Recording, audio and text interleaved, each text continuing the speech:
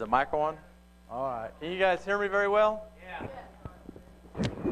Move this up just a little bit. Okay. So Matt is passing out a handout. I think we have plenty. It's a packed house in here, so I don't know if we printed off enough. So 2 years ago, if you were in Wagner at the Super Sabbath weekend on the last day of Unleavened bread, it was a morning session. I did the same seminar, and Steve asked me to give that same one here today. So I'm just going to kind of explain a little bit about what this seminar is. It's really not a Bible study. It's more like just kind of information, things that I think is really important. But I just title it just kind of what it is, the facts about the death, burial, and resurrection of Jesus. And what it's really focused on, I mean, we've all, everyone here believes in the resurrection of Jesus. That's why you're here. And you probably read scriptures about Jesus fulfilling this prophecy or that prophecy, demonstrating him to be the rightful Messiah. And that's really not what this seminar is about. This seminar is kind of taking a different approach. It's an important approach. It's taken what would be called a historical approach. So in other words, we're going to look at some historical facts. And I don't just say that like what I'm saying, historical facts, but like historically validated facts that even scholars, historians that don't even believe in Jesus will agree upon. In other words, like they will testify, yes, these are things that we know are true in regards to this issue of Jesus and him dying and him being buried. Okay? So I have a few objectives for us today, what I'm wanting to accomplish, and that is three things. Okay? Number one, understand why a working knowledge of these issues is important for Christians. I am going to try to convince you and show you that these things are important. And they're important for several reasons, and a lot of it has to do with being able to give an answer to people who might question why you believe what you believe. Also, we're going to briefly look over what's called the modern search for Jesus. And then lastly, we're going to review 4 facts about the death, burial, and resurrection of Jesus. So my goal overall in this seminar is to provide you with some information that's important, especially living in 2018, in the 21st century, where Christianity, and in particular the resurrection and Jesus himself, have been attacked by secularism, by humanism, and to provide you with some information that helps you if you ever do come into contact with people that might want to know, why do you believe in this Jesus? I mean, wasn't he just a man? I mean, how do you know that he rose from the dead? And give you some information that's more than just, well, he fulfilled these prophecies, which are very important. Don't get me wrong. Okay? Those things are very important. But when you're talking to someone that does not believe in the Bible, quoting the Old Testament is not going to get you very far. Does that make sense? Okay? And we need to be able to engage with anyone that has, a question of why we have the faith that we have. And so I want to also give some props to the sources that I used. I have since amended a little bit of this, and I've actually got the second edition of that second source. But Robert Stein, Jesus the Messiah, Survey of Life of Christ, Walter Well, Robert Yarbrough, Encountering the New Testament, William Lane Craig. The last part right here, let me see if this is a laser. This right here, this source is the second part of this seminar is pretty much adapted from this article right here. A guy by the name of William Lane Craig, and he is a Christian apologist philosopher that has been very popular, very prolific writer. He has had discussions with some of the biggest skeptics when it comes to the New Testament, and I really encourage you to maybe check out some of the things that he has to offer if you're ever interested. And I'm going to give you that information here in just a little while. So what difference does it make?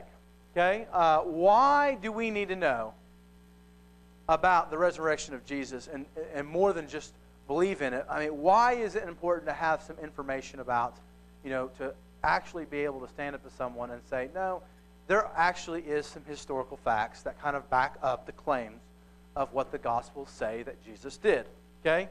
The first reason is because number one, we're not to have a blind faith. I mean, Christianity is not a religion where God just says, believe me, just believe me, just believe me, and I'm not going to give you anything to validate why you should believe me. God offers us reasoning. He offers us reasons why we should believe in Him. Okay?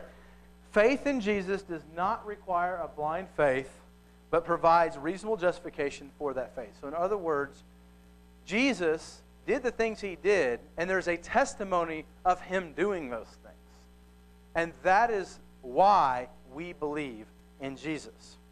Secondly, Christianity is based off of an event. The resurrection of Jesus is the linchpin of Christianity. Okay? All of the Gospels is telling us about what Jesus did, what He said, but none of that comes to anything if Jesus doesn't raise from the dead. Okay? You've probably heard of C.S. Lewis's, the three L's, right? He's either a lunatic, and Jesus is either lunatic, liar, or Lord. I mean, it's one of those three things. So if Jesus doesn't rise from the dead, then Christianity really has no foundation, because that is the foundation. When the early church began, that was what they were being witnesses to. They were being witnesses to that particular event. That's what vindicates Him to be the Christ. Okay? And then lastly, Christianity is based off a witness that makes it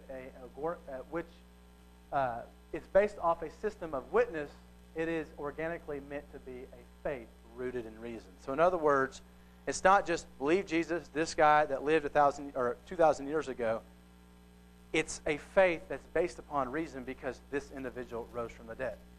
How many people do you know of rose from the dead in history? Not that many. Okay? And so this is what validates us to actually follow after Jesus. Okay? Secondly, giving an answer to skeptics. And this is kind of what I went to in the very first part. There's an evangelistic component to this. Okay? A rational justification for what we believe. All right? How can we expect people that we know, okay, whether they be friends, whether they be family, whether they be our children, how can we expect them to believe what we teach them or what we tell them if we don't have reason behind why we believe what we believe? And of course, skeptics especially.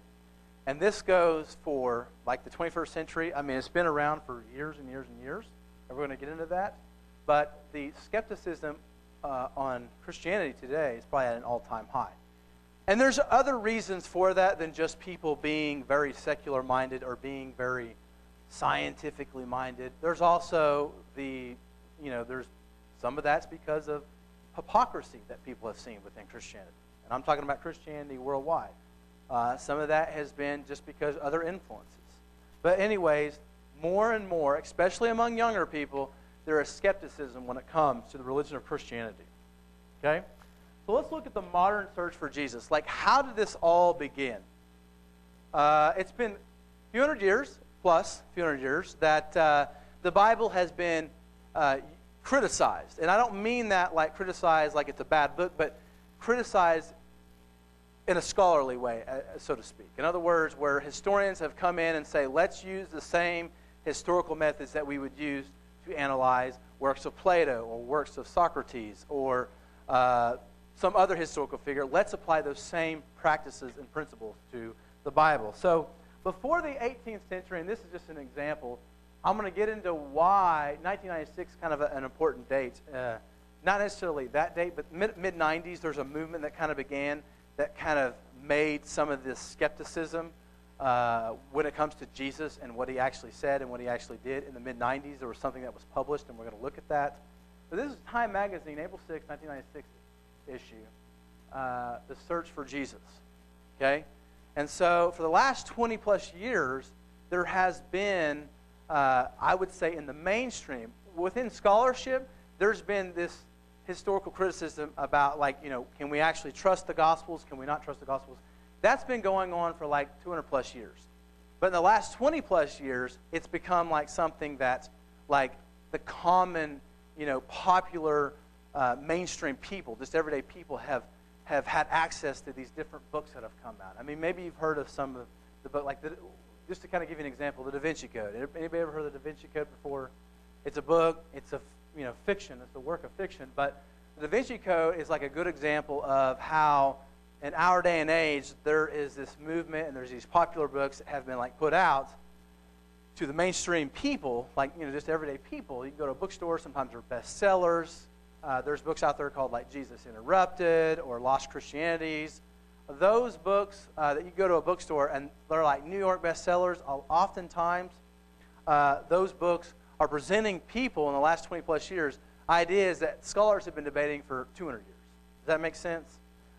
So I'm just going to kind of go through and see how all this began. Like, how did we come as a world to the point where people started to look at the Bible differently? Well, in the 18th century, before the 18th century, here was the consensus. It was the typical belief was that the Gospels were the inspired Word of God. All right? They were divinely inspired. They looked at the Gospels as being traditionally authored by the people that they had their names attributed to them. Like, for example, maybe you did not know this, but Matthew, Mark, Luke, and John, they're not titled that. Did you know that? Matthew, Mark, Luke, and John. In other words, when we have the manuscripts of like the New Testament Gospels, they're not, hey, this is the Gospel according to Mark, or hey, this is the Gospel according to John. They're anonymous. We, through church tradition, have traditionally believed that certain people wrote those Gospels, John or Mark or Luke or Matthew, because that's how they came down to us. And there's good reason to believe that those individuals that the Gospels are attributed to are the people that actually wrote those Gospels. But before the 18th century, the traditional authorship was the belief. Matthew wrote Matthew. Okay? Matthew was a disciple. He was an eyewitness. He was one of the 12 that was walking around with Jesus. Then you have Mark, who was an understudy, an assistant of Peter. We know early on Mark is a person that is a traveling companion with Paul and Barnabas, but there was kind of some issues there. Maybe we've read about in the book of Acts. And we see later in the history of the New Testament as it unfolds that Mark is working with Peter. And so the tradition is that Mark wrote Mark, and he got his information by being a companion, an assistant, an understudy of Peter. And so one of the traditional, and this is kind of going back to the traditional view, is that all of these Gospels have to be written by either an eyewitness of Jesus or a person who is a companion of someone who is an eyewitness of Jesus. So Mark, he wasn't a disciple of Jesus. I mean, he wasn't. But he becomes an associate with Peter as well as with Paul, individuals who were witnesses of the actual Jesus. Same thing with Luke. Luke is looked at as being the author of Luke in the traditional view. He's a traveling companion of Paul. We also know that in the first chapter of Luke, Luke opens up his gospel by saying, all the different things that I have investigated is what has resulted in this account. In other words, I'm writing these things to you, and I've searched these things out. I went and talked to people, and I've went and I've had discussions, and I've went and I've looked and heard testimony, and I've compiled all of this stuff together. And then John is looked at, of course, as being a disciple of Jesus as well. So you got two eyewitnesses, John and Matthew, and then you have Mark and Luke, who were not eyewitnesses to the events of Jesus, but they were companions to those individuals who were eyewitnesses. So with this traditional view, you have what you would call apostolic authority. Okay? The Gospels have apostle or apostolic authority behind them. Okay?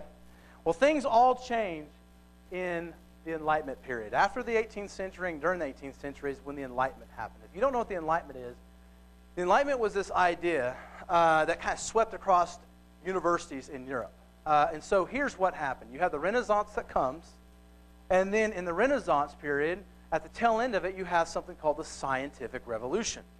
And during the Scientific Revolution, you had people like Galileo, you had people like Copernicus, and they were discovering, you know what, we can discover facts about the universe by using reason, by using the scientific method which they developed, which was, you don't just assume things based upon tradition, but rather you can discover things by, they developed a telescope, they looked at, the heavenly bodies, they looked at the moon, they looked at the sun, and they looked at what's the center of the universe? Maybe you don't know this, but the traditional dogmatic belief for many, many years was that the earth was the center of the universe. People believed in what they called a geocentric universe. We know that that is not true.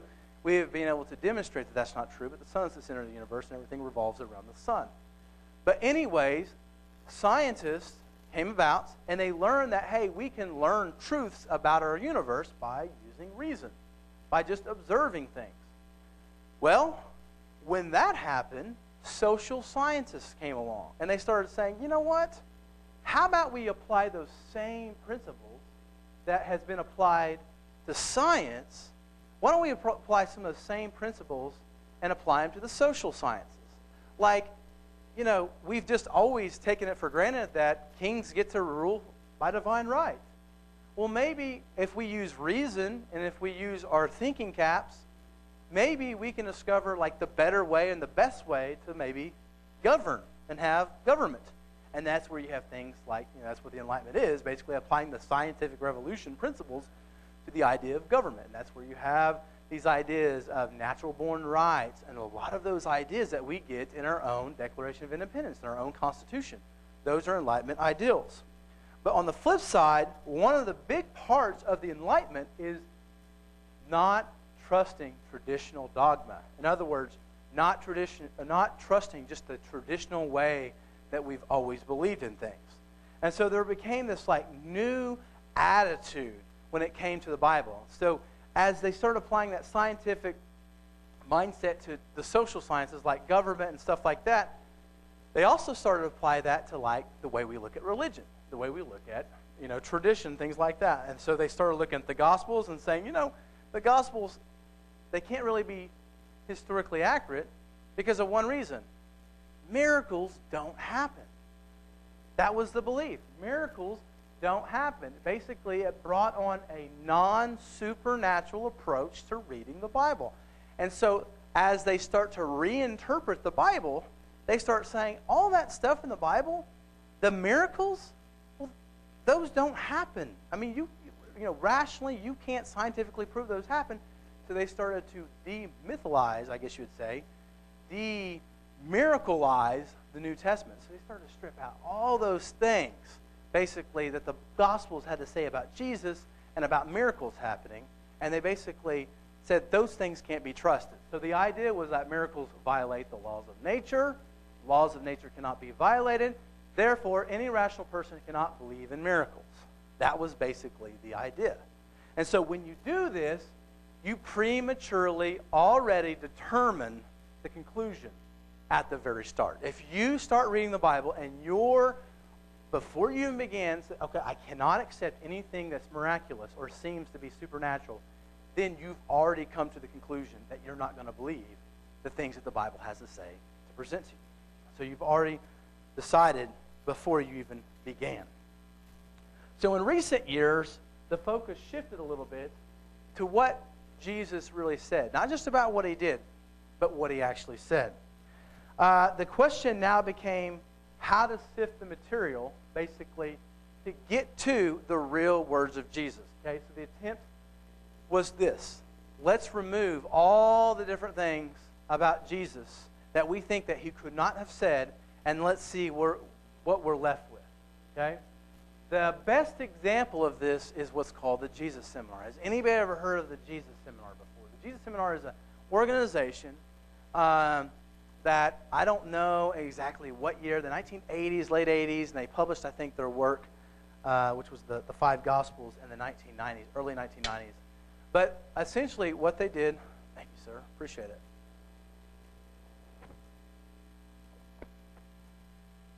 Essentially what they did is they came together and they said, okay, there are certain things about the Gospels, about the things that Jesus said that we cannot accept because we cannot historically validate that he could have said those things.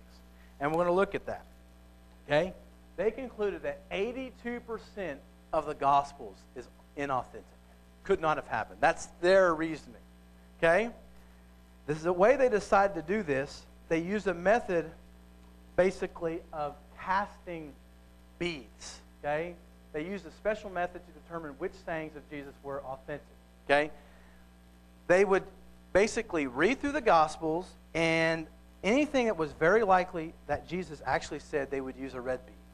And they would vote on the different sayings of Jesus. They would say, okay, what is in the Gospels here, we're going to vote with a red bead if they thought that Jesus actually said it. Then if it was a pink, would be things that they thought were doubtful, okay, that Jesus could have said it, but he probably didn't say it, okay? A gray bead, they would vote, meant that Jesus could not have said this, but maybe it does reflect his thinking. Like it's not his actual words that he would have used, but maybe it does reflect some of the thinking of Jesus. And then, of course, a black bead would indicate something that Jesus totally, there's no way that he could have said this. And so the results was reported in what's called the 5 Gospels, the search for the authentic words of Jesus, 1993. So this just kind of gives you like a background story of exactly what we're dealing with when it comes to like this critical scholarship against Christianity and the words of Jesus. And let me just say this.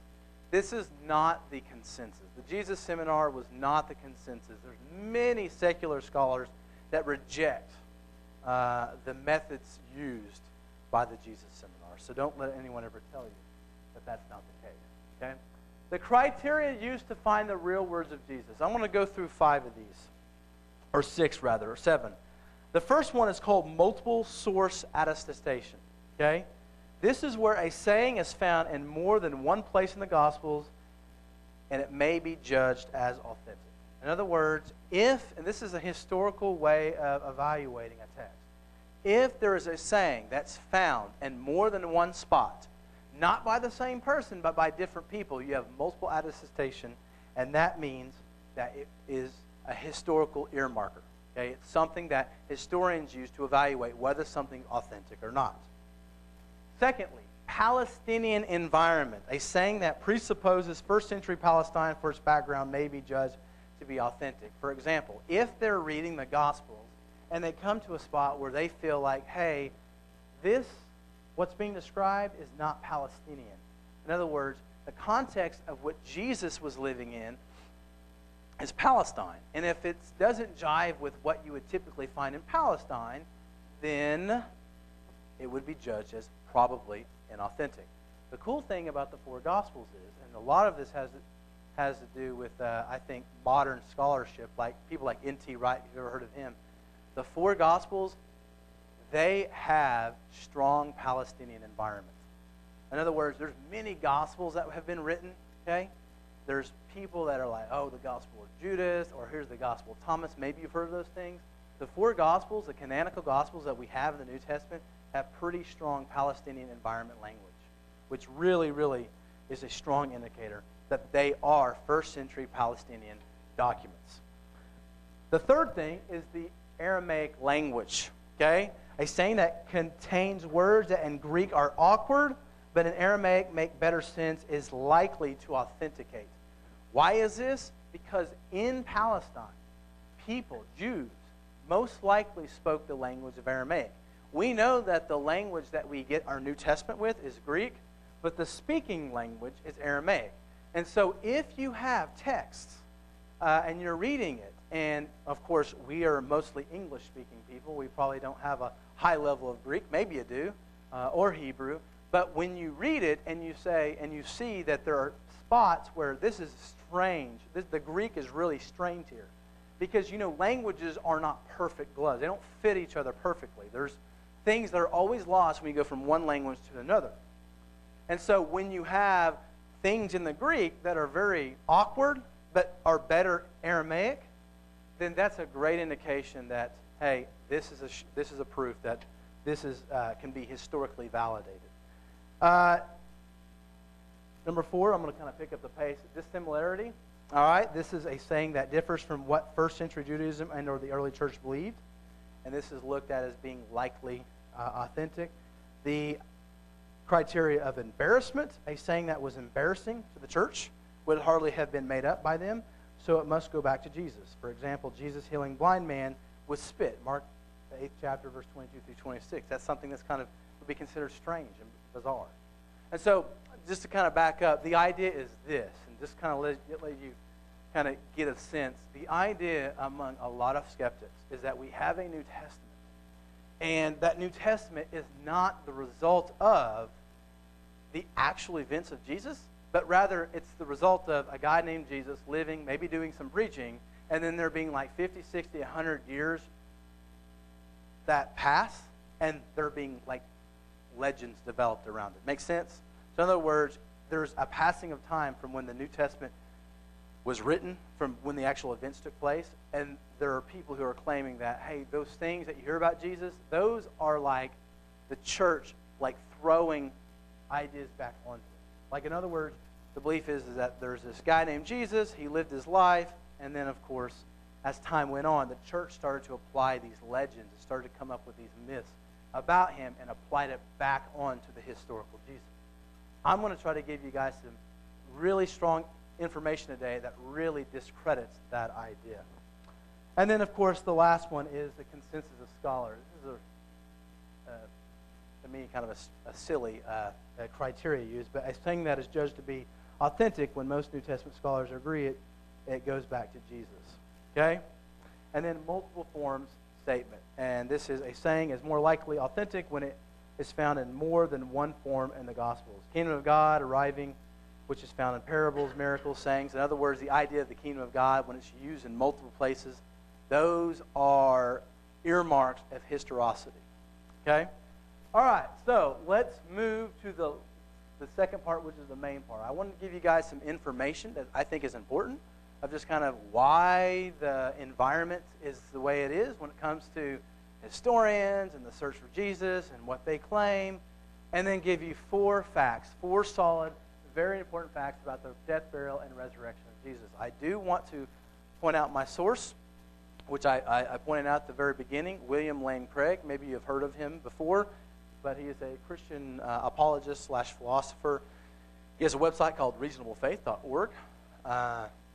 He has many great sources. He has actually engaged in conversations with all different kinds of people, to Richard Dawkins, to Christopher Hitchens, to Bart Ehrman.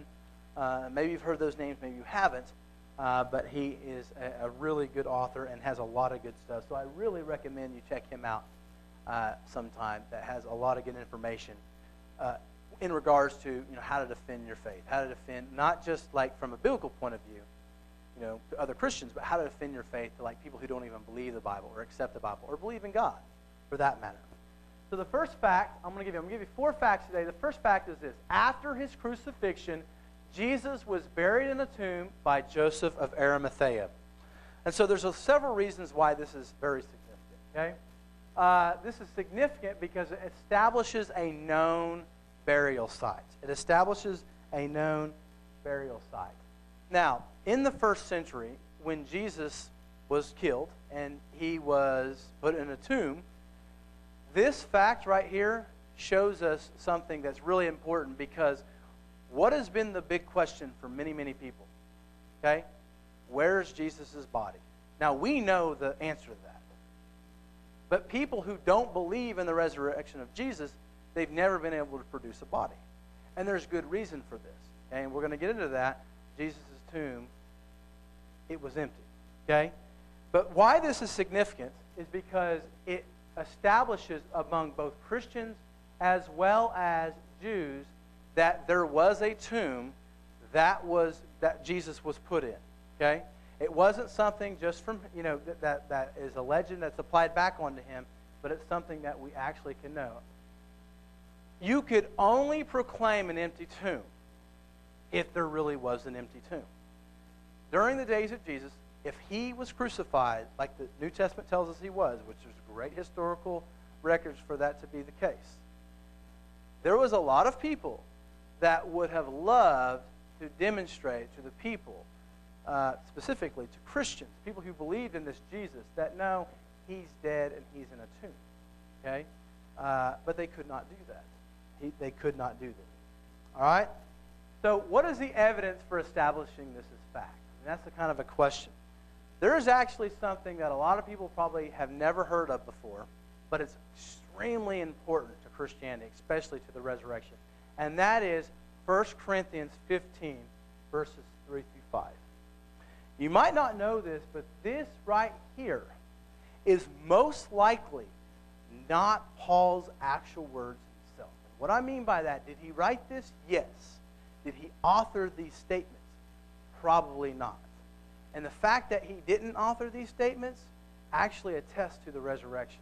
This is what it says. It says, "For I deliver to you, first of all, that which I also received, that Christ died for our sins according to the Scriptures, and that he was buried, and that he rose again the third day according to the Scriptures, and that he was seen by Cephas, then by the 12." Now, you might be asking the question, what makes this statement so important? Okay?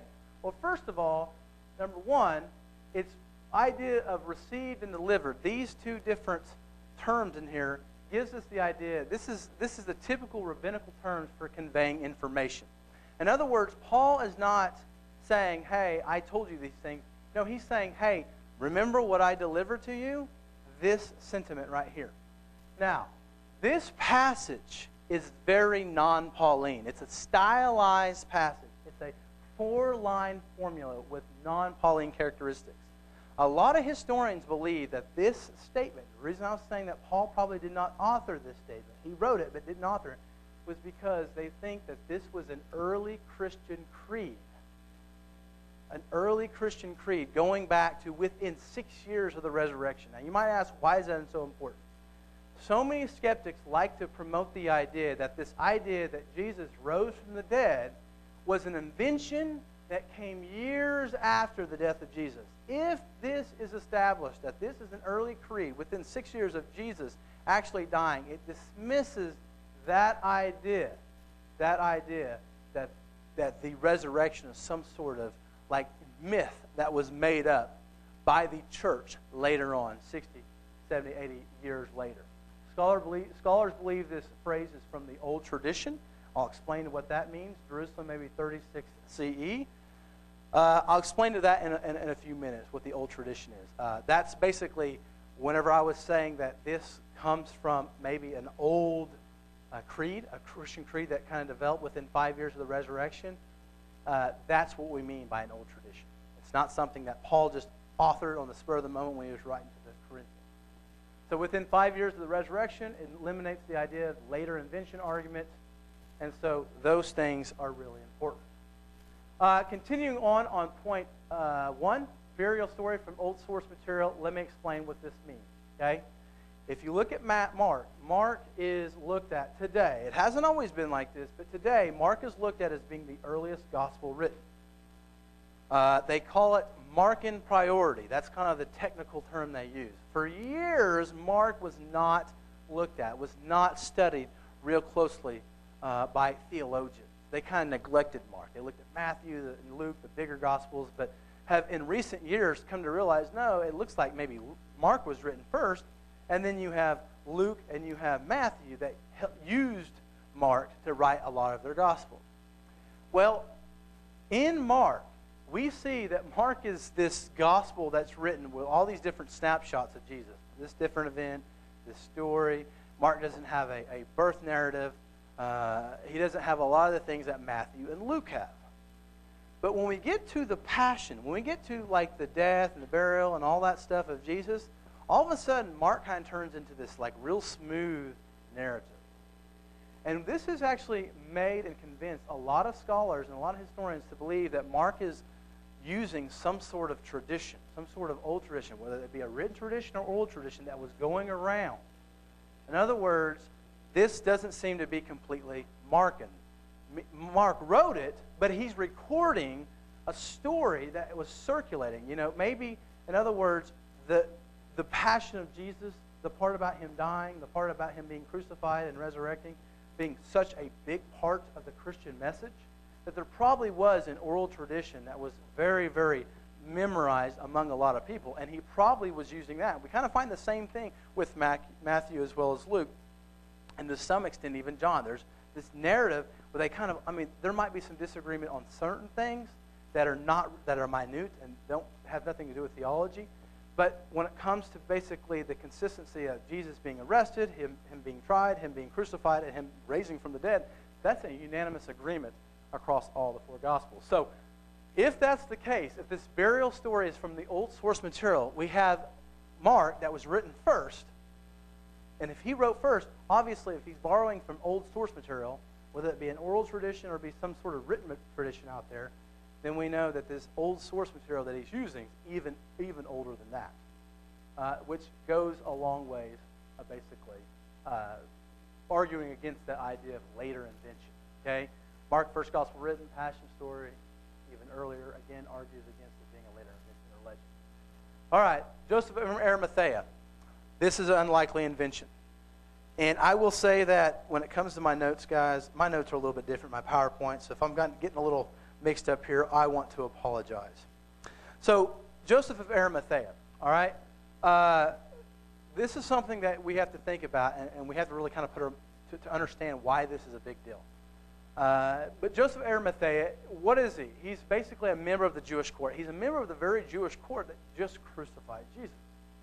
And so when we start thinking about like later inventions, like the church inventing things later on, they probably wouldn't invent things like this. Like if a guy by the name of Joseph of Arimathea, part of the Jewish court that condemned Jesus, a lot of resentment towards the Pharisees, a lot of resentment towards the Sanhedrin, you probably wouldn't select an individual that's from this group of people to be the person who offers up a tomb for Jesus to be laid in. So it's very unlikely candidate to be the heroic champion of Jesus' tomb. And that's one of the reasons that people point to as probably not something that would be invented. Okay? No other competing burial stories exist. And that's true. We don't find any first century alternative accounts about what happened to Jesus after he was taken off the cross. Later we do. The Gnostic Gospels that come about and that we've discovered to be written in like the 300s, in the 4th century and beyond, there's some really bizarre stuff. But when it comes to the 1st century, we don't have any of these competing burial stories. We have this one consistent story that Jesus died and he was put into a tomb, especially among these Gospels here. All right, so if fictitious, why no trace of other stories? All sources unanimous, not until much later do stories actually arise that become competing burial stories, but they're not Palestinian. They're very strange. They're obviously not from the same era in which the New Testament events took place. Okay, this is a quote from the late A.T. Robinson, Cambridge University. Speaking on the burial of Jesus in the tomb, he says this: one of the earliest and best attested facts about Jesus. Okay, when he's talking about the burial of Jesus in the tomb. All right.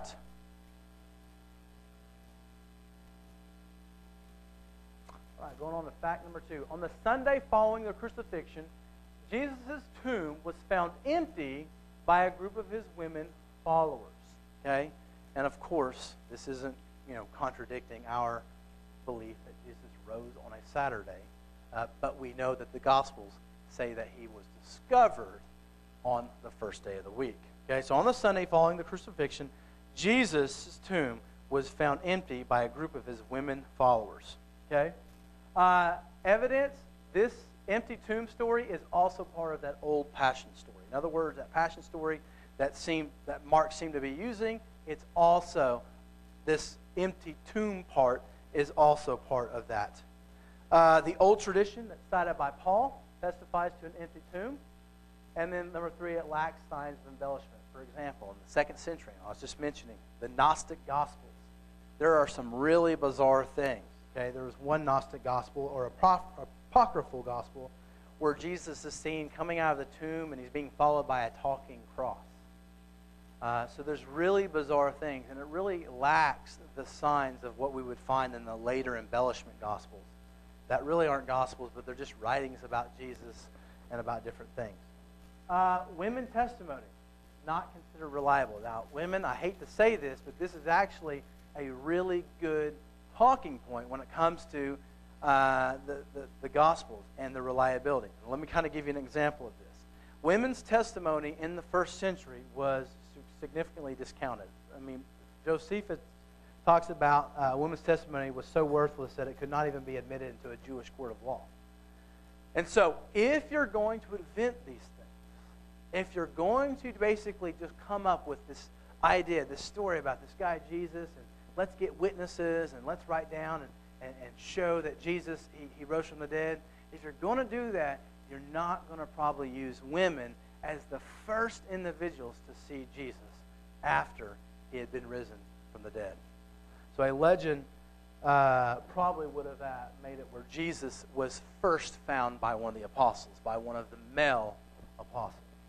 Fact number 3, on multiple occasions and under various circumstances, different individuals and groups of people experience appearances of Jesus alive from the dead. And interestingly enough, this is something that scholars agree with. Believe it or not, they actually think that the apostles were telling the truth. They experienced something. They don't believe Jesus rose from the dead, but they believe that they experienced something. Okay? So you look at the list of eyewitnesses, all right? The list of eyewitnesses, you have multiple independent attestations. Okay? You have 1 Corinthians 15, verses 5 through 7, all the apostles, James, the 500 brethren, and Paul, all being claimed to have seen the risen Jesus. Okay? This is what the passage says. And that he was seen by Cephas, then by the 12. After that he was seen by over 500 brethren at once, of whom the greater part remain to the present, but some have fallen asleep. I mean, think about this. Paul is writing to people that could go and say, Paul, you said this, and we went and talked to all these people. No one says that they even know what you're talking about. You're writing at a time where you're saying, hey, this happened, these people saw him. Oh, yeah, go talk to him right now.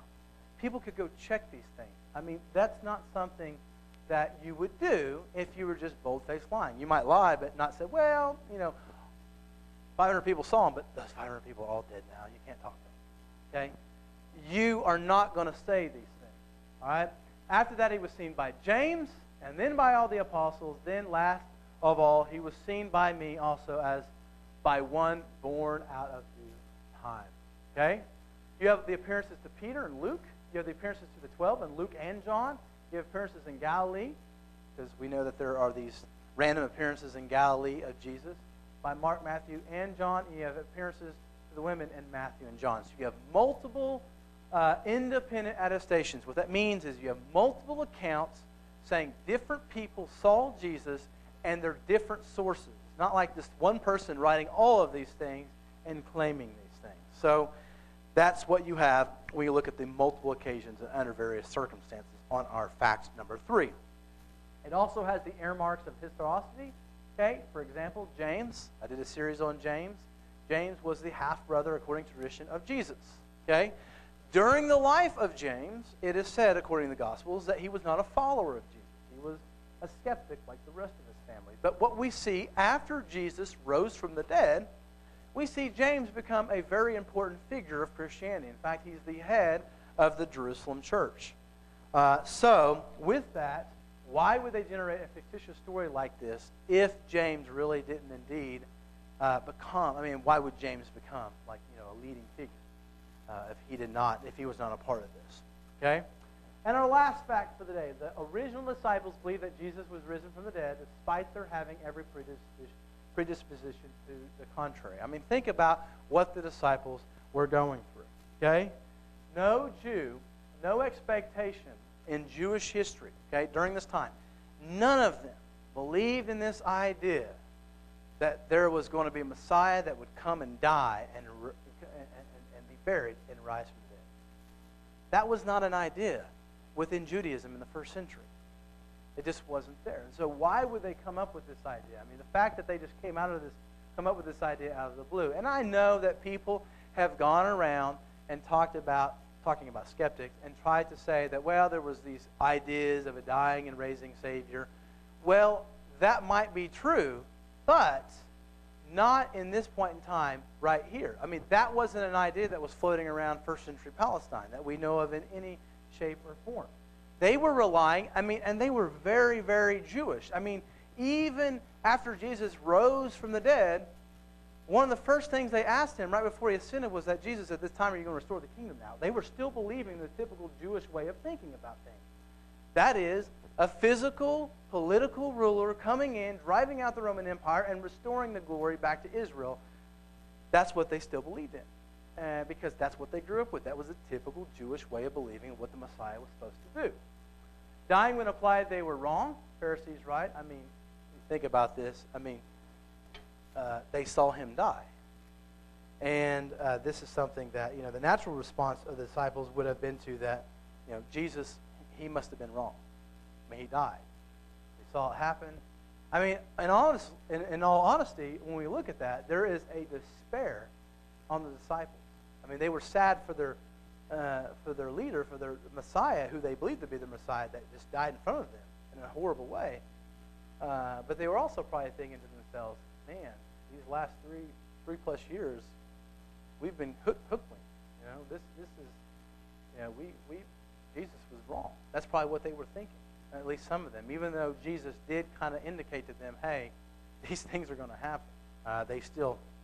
It didn't quite sink in.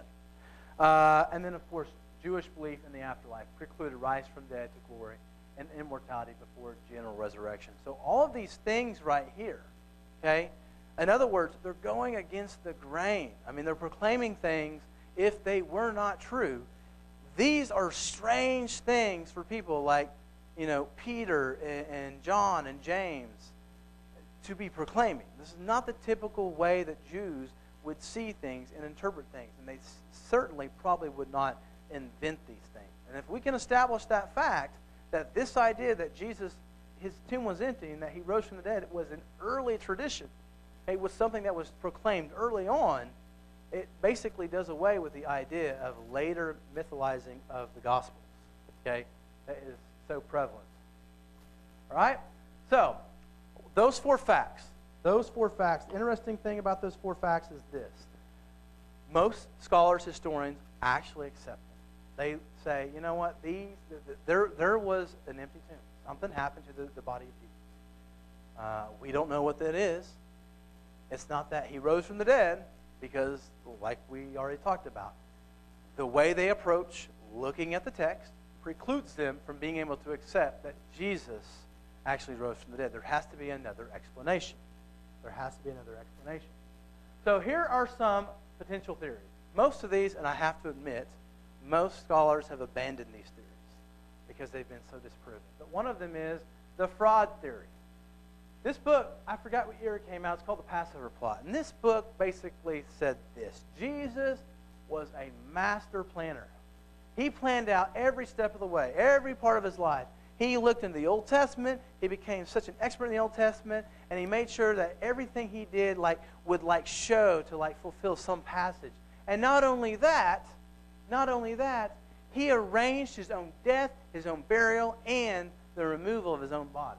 The disciples stole the body of Jesus, lied about the appearances. Not many, if anyone, holds this theory. I have to just kind of point that out. But it contradicts the fact about the disciples' willingness to die for their faith. I mean, who willingly dies for a lie?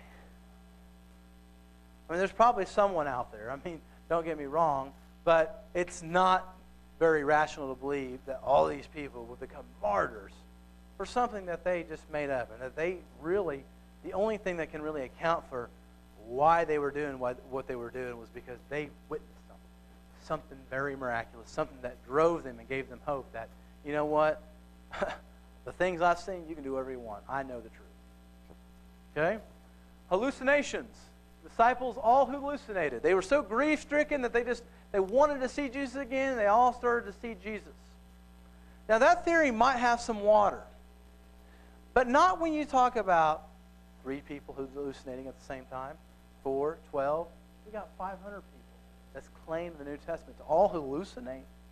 Hallucination is something you perceive with the natural senses that are not there. Could all of the disciples, including Paul, just all experience hallucinations? Again, no one really accepts this as a theory. Now, the reason I'm pointing this out is because these are theories that have been held on to in history. But today they've been kind of rejected as not plausible explanations. 3, apparent death theory. This is the idea that Jesus, he wasn't dead. He was put up on the cross. He was badly beaten, but he wasn't dead. He was maybe just holding on to a thread, maybe a very, very light heartbeat, but somehow he was revived. He was put into the tomb. He really wasn't dead. He was given medical assistance, and he was able to walk out of the tomb on his own, leave to go somewhere. That's why people saw Jesus again, because he never really died. And maybe the ascension part was just kind of made up. Okay? Chances of someone surviving crucifixion was extremely low. The Roman Empire wasn't the Roman Empire because they made mistakes when they wanted to kill somebody. They were experts at killing people. Okay, and I don't mean that too comical, but it's the truth. Okay, when they went to execute people, they did not mess up. They were people that got the job done. No known scholar today holds this theory. Again, it has been postulated out there. The fourth theory, simply put, Jesus rose from the dead as reported in the story. Okay, and of course, this is the theory that I hold. This is the theory that probably most of you hold. The reason I gave this to you guys was just to get your mind thinking, and to maybe give you some information about what it is that can actually be historically validated as true. I have a little quote to end with. It's from N.T. Wright. That is why, as a historian, I cannot explain the rise of early Christianity unless Jesus rose again, leaving an empty tomb behind him. So this concludes. If anyone has any questions, something you want to ask, maybe I was confusing on something, which is probably the whole thing. You want me to do the whole thing over again? I'm just kidding. No questions?